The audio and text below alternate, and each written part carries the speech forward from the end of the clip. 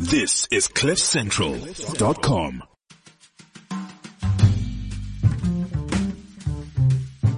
Should we be free to move across national borders as and when we please, without any restrictions? Or should states be free to decide who may and who may not enter their respective territories? How do we resolve the tension between these conflicting freedoms? On today's episode, Freedom versus Closed Borders. This show is brought to you by the Friedrich Naumann Foundation for Freedom and hosted by Gwen Ngwenya and Mark Oppenheimer.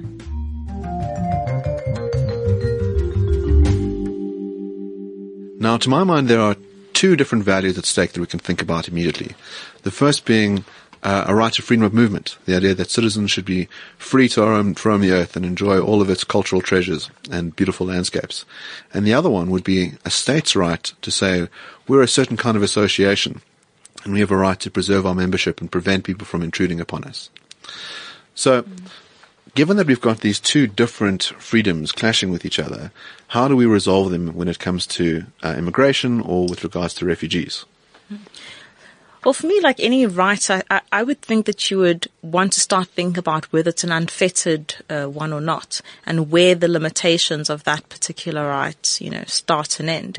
And I would start from saying I do think it is a reasonable limitation on freedom of movement to say that it extends so far as your country or your state. Well, isn't there something arbitrary about where you're born? So you didn't get to choose that you were going to be born in South Africa.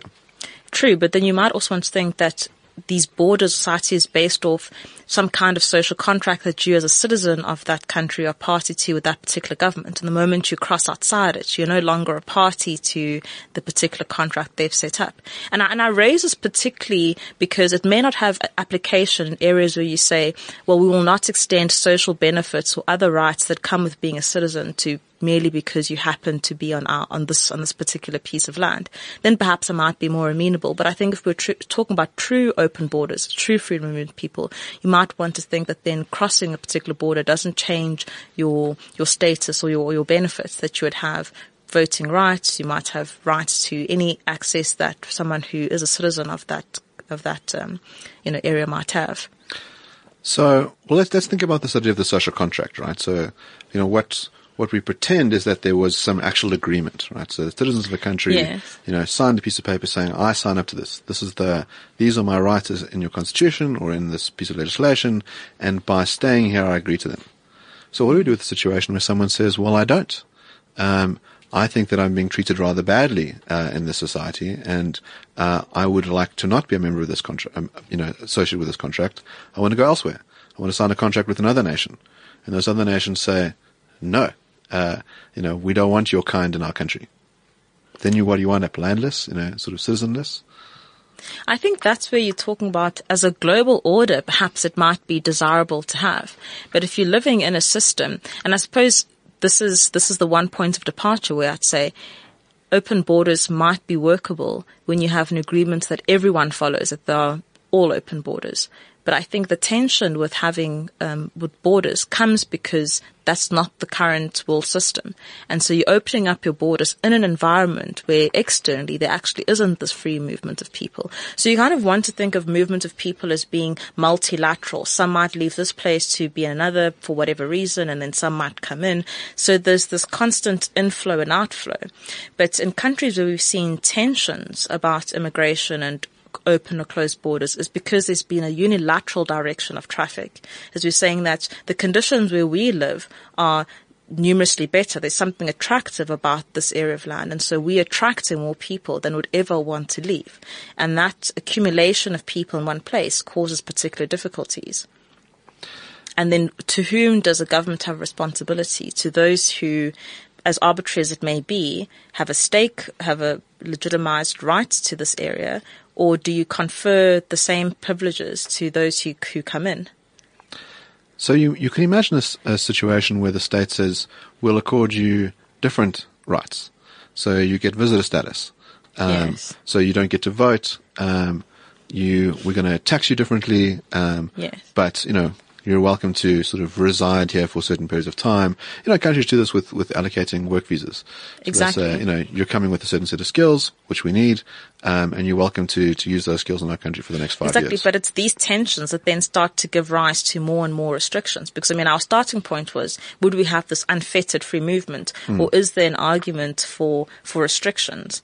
And I think we can see how quite easily those arguments for some kind of restriction grow and grow. So you might start off with a restriction on just voting rights, but then because maybe they are limited or there's a scarcity of public resources, you then add on a limitation to public benefits.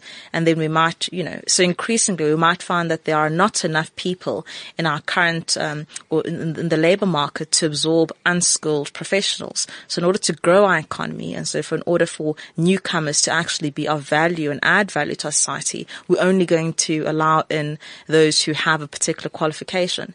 So very easily, and I'm sure it's how it happened over time, you have restriction upon restriction upon restriction to the point where you don't have closed borders in the sense that nobody's allowed in, but you certainly have closed borders in the sense that borders are heavily patrolled and monitored, and only people who meet particular and exacting criteria are allowed to come in. So we might think that because in order to found any sense of legitimacy to restrictions on free movement, you've got to have these other values in place. The idea that you have an obligation to your citizens, that you are some sort of club that can have, yeas and nays as to who gets to, either join your club, or visit. The problem with it, if you take the total, free, open borders policy, so there shall be no restrictions, it's very hard for you to say no to ISIS when they're knocking on your door.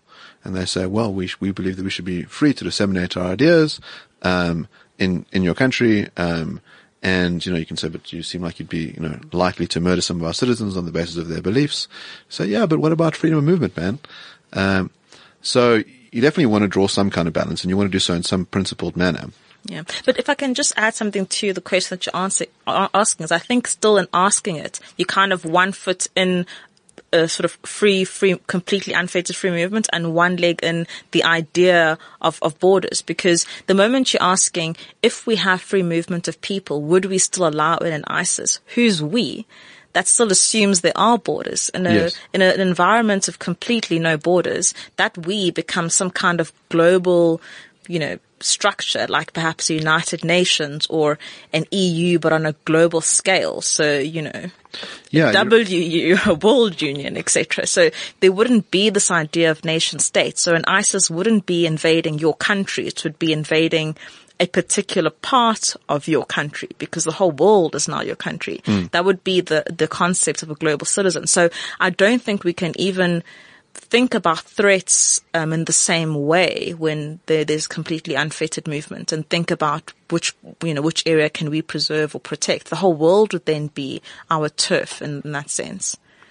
So you're right. There's this tension between what we could imagine the world being like. So we can imagine a world where there are no states, and people come and go as they please, and they're all global citizens. Or you can have the debate, inside the world that we inhabit, which is one of nation states. And I think that's the sort of more reasonable discussion to have, to say, we know we have nation states. What is fair for those nation states to do when it comes to restricting other people's freedom of movement? And to my mind, there's going to be at least two different categories of cases. So the one is when we say, let's say you've got a refugee case. So you've got Syrian crisis. You've got people that are being executed in their homeland, are forced to flee, for their survival and the survival of their families. Similar to what we've had, you think about before World War II, Jews who faced being put into ovens, and were forced to flee, and came, spread themselves all among the world as refugees and started up new lives, and some did very well. But you also had cases where states said no. We're only letting in a certain number of people. Boats were sent back from America back to Nazi Germany where people died.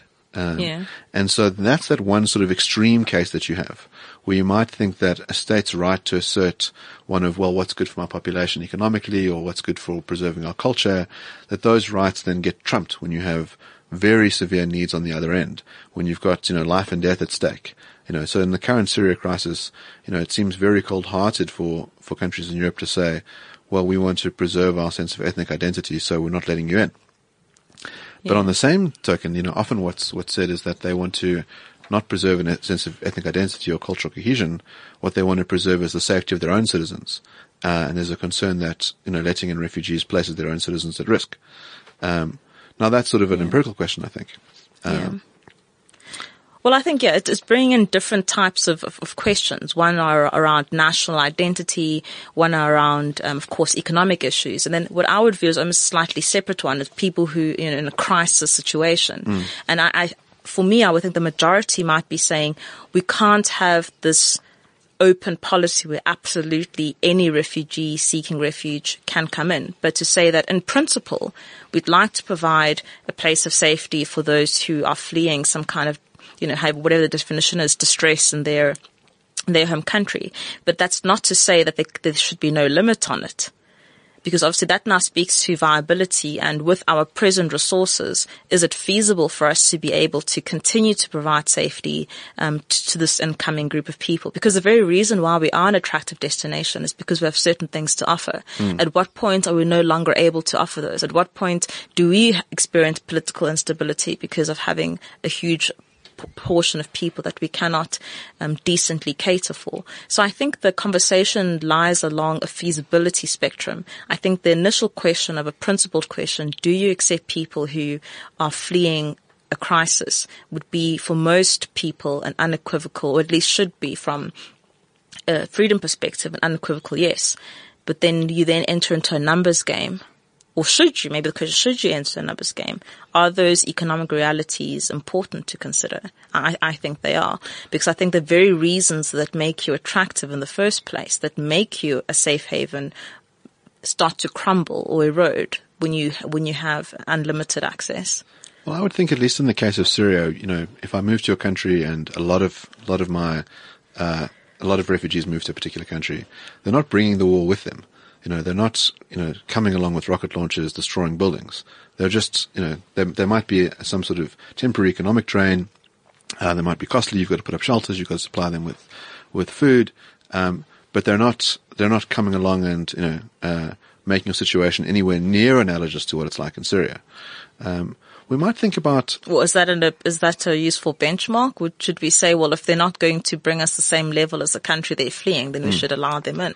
I'm not sure that would be an acceptable benchmark for your current citizens. Well, let's think about a hospital case, right? So we think the general principle is if you need treatment, you can come to hospital and you must pay for it.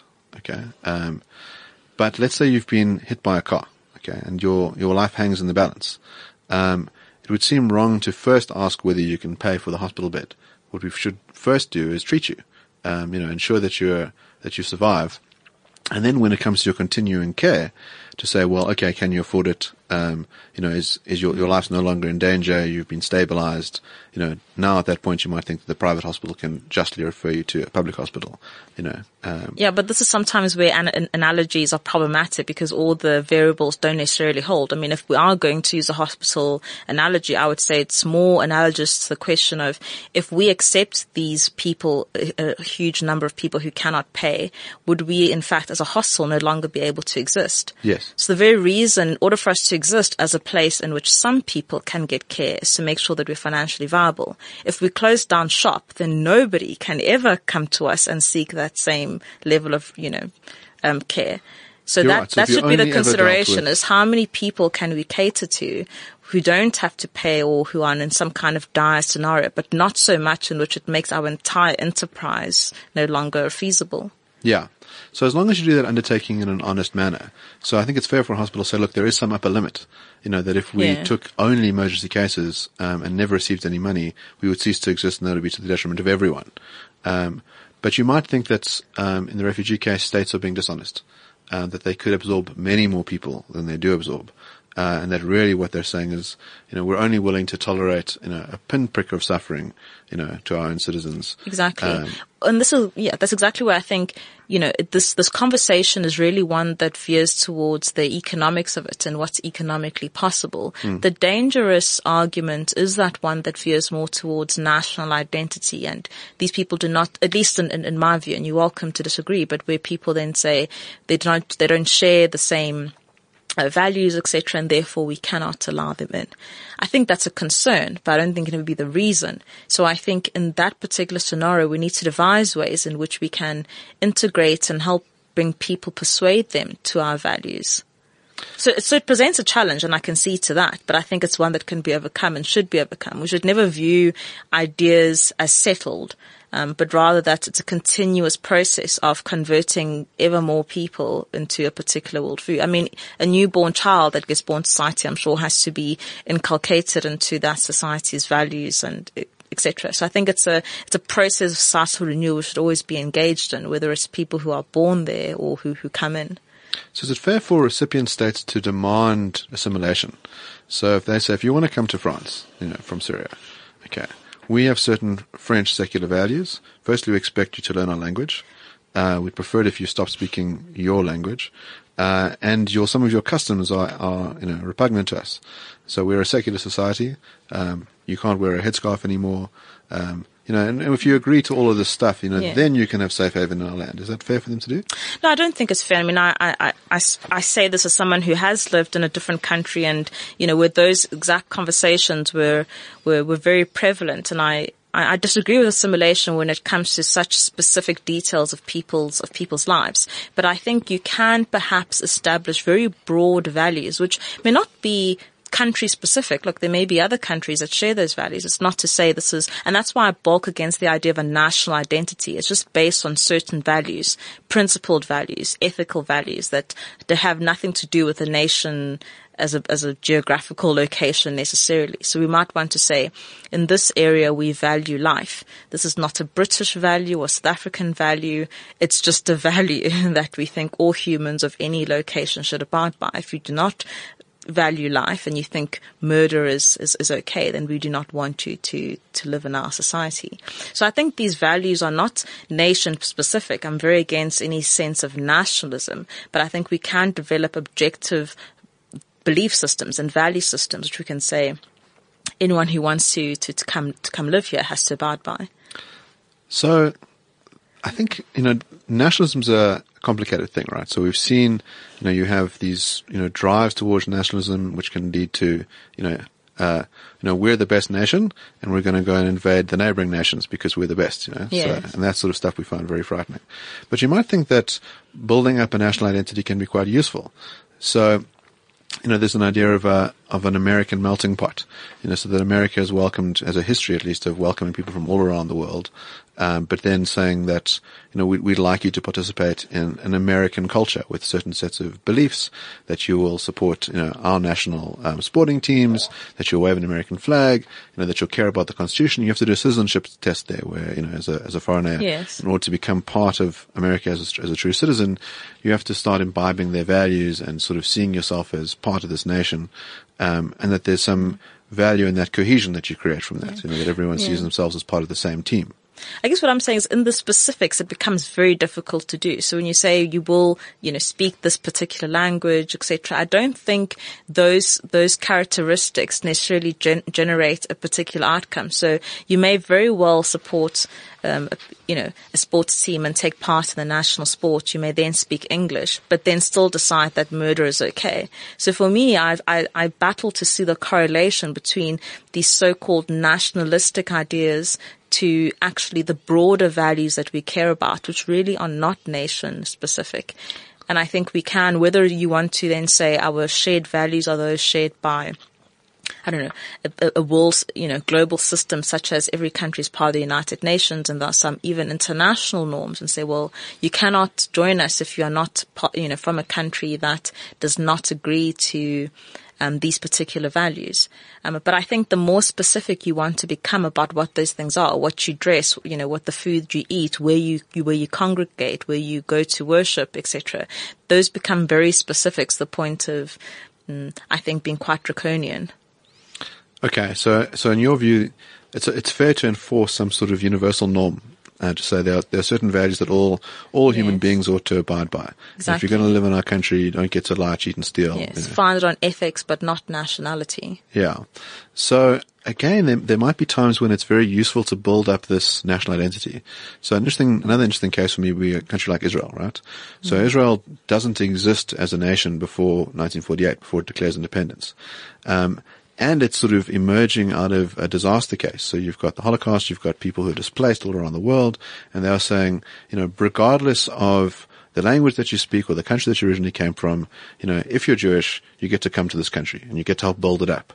And, one of the things that they did in Israel was they resurrected a language as well. So Hebrew wasn't a spoken language before.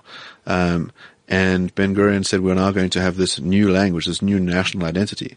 And you will shed your Hungarian identity or your German identity or your Russian identity, and you'll become Israeli, and you will speak Hebrew. To the extent that they even banned Yiddish books on the grounds that they said, you're going to speak the new language. And they took very hard measures, taking that melting pot quite seriously, where you would lose your prior identity in this new nation. And they did it in circumstances where there was hostility towards the formation of Israel. So they're surrounded by a bunch of hostile Arab states, and it's important for them to see each other as part of, one nation, one organization.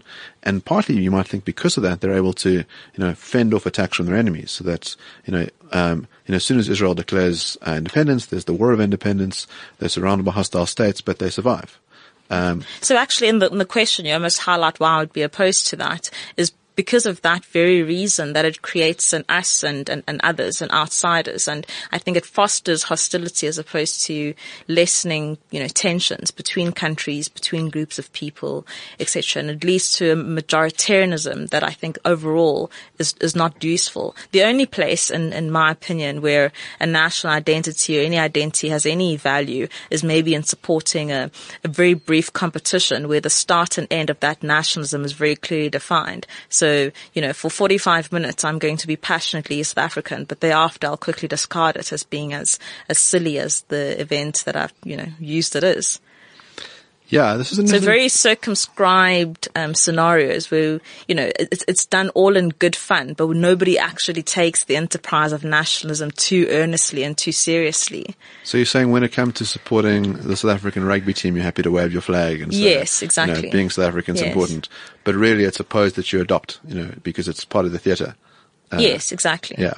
So I mean that nation building is complicated. I mean South Africa is again an interesting example where you've got a whole bunch of these phony Bantustan states. You've got a whole bunch of people that are divided on the grounds of ethnic identity. And in 94 we say, we're going to meld together and we're going to be part of this rainbow nation. And there's also this tension of saying we're going to accept people's differences, but you're all united in one sort of national identity. But then you sort of see the dark side of that national identity coming up in 2008 with xenophobic violence and saying, well, we're South Africans, but you foreigners aren't, and we can burn your life. Which is exactly why I think we should always have been united against a set of common values. And I think the Constitution is a perfect example of values that are not nation specific. Anyone outside of South Africa could say, actually, those are a good set of ideals to live by, and, that's a good society to have. So that's exactly the point, is to coalesce around shared values, but not an idea of anything being unique about your country or situation at all. I mean, I'm not proudly South African. I might be proud of particular values in South Africa that we uphold and we find estimable, but that's basically the extent of it. And I think maybe before we really conclude this conversation, as interesting as the conversation around national identity and those aspects are, I think an important resistance against opening up or the relaxing borders has been around those economic issues we touched on in the beginning, and specifically the idea that foreigners who come in, and I touch on this because it's quite relevant for South Africa as well, is that there's somehow, well, if you're going to be against it, that they're stealing our jobs. There's almost what we didn't touch on a lot is a opposition to globalization and how globalization is linked with the conversation around closed borders. So one, if you answer the fact that they're stealing perhaps local jobs, or if you pro the movement, so they're actually doing jobs that locals would not otherwise do. Or beyond that, they're creating jobs. So, if you come in as a foreigner, yes. You need services. You need a place to eat. You need your haircut. You might start a business that employs locals. And especially if we say that the person who's likely to immigrate to your country is the kind of person who has perseverance, they're going to be a good self-starter. America is sort of one of these nations built on foreigners. And you had all these different people, coming from all around the world and building a great nation. And so foreigners are often an incredible way to, for everyone to benefit. I suppose what I'm suggesting, and maybe we should actually have an entire dedicated conversation on globalization is that, we've been quite in favor of open borders, I think, quite broadly in our conversation. But I'm thinking that there might be something about that grievance of locals, people who feel the brunt of globalization as opposed to having benefited from it. And I think a very easy, maybe, economic, point to bear in mind is that people often say, well, they come in and do jobs where they do come in and do jobs, for example, car guards or plumbers, etc., that locals might not want to do. So, well, actually, if you had closed borders and people weren't allowed to come in and be a car guard at a low price, it would actually make incentivize locals to do that job, because that job would become a lot more valuable. The only reason certain jobs are kept at a low wage is because we do allow people to come in and fill those jobs where locals will not. Yeah, I suppose the underlying assumption is that there's this sort of these empty job slots that are filled by people, as opposed to, an economy that grows. An economy that grows and shifts and, takes into account different preferences. Yes. But we've had I think a very fruitful discussion, and looking at how it's a complicated question to try and resolve. That on the one hand, we think that people should have some sense of free movement. On the other, that states, have some power to restrict who can come in. That cases of emergency situations like refugees create greater burdens on states, greater needs. And that we want to look at the good that foreigners can bring into countries by creating jobs and creating new opportunities.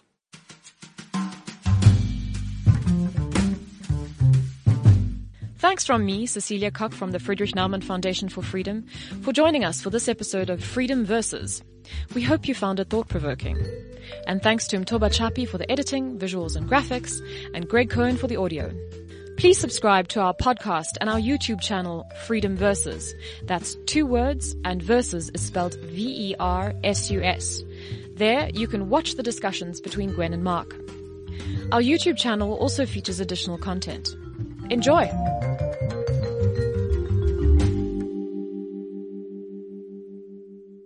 This is CliffCentral.com.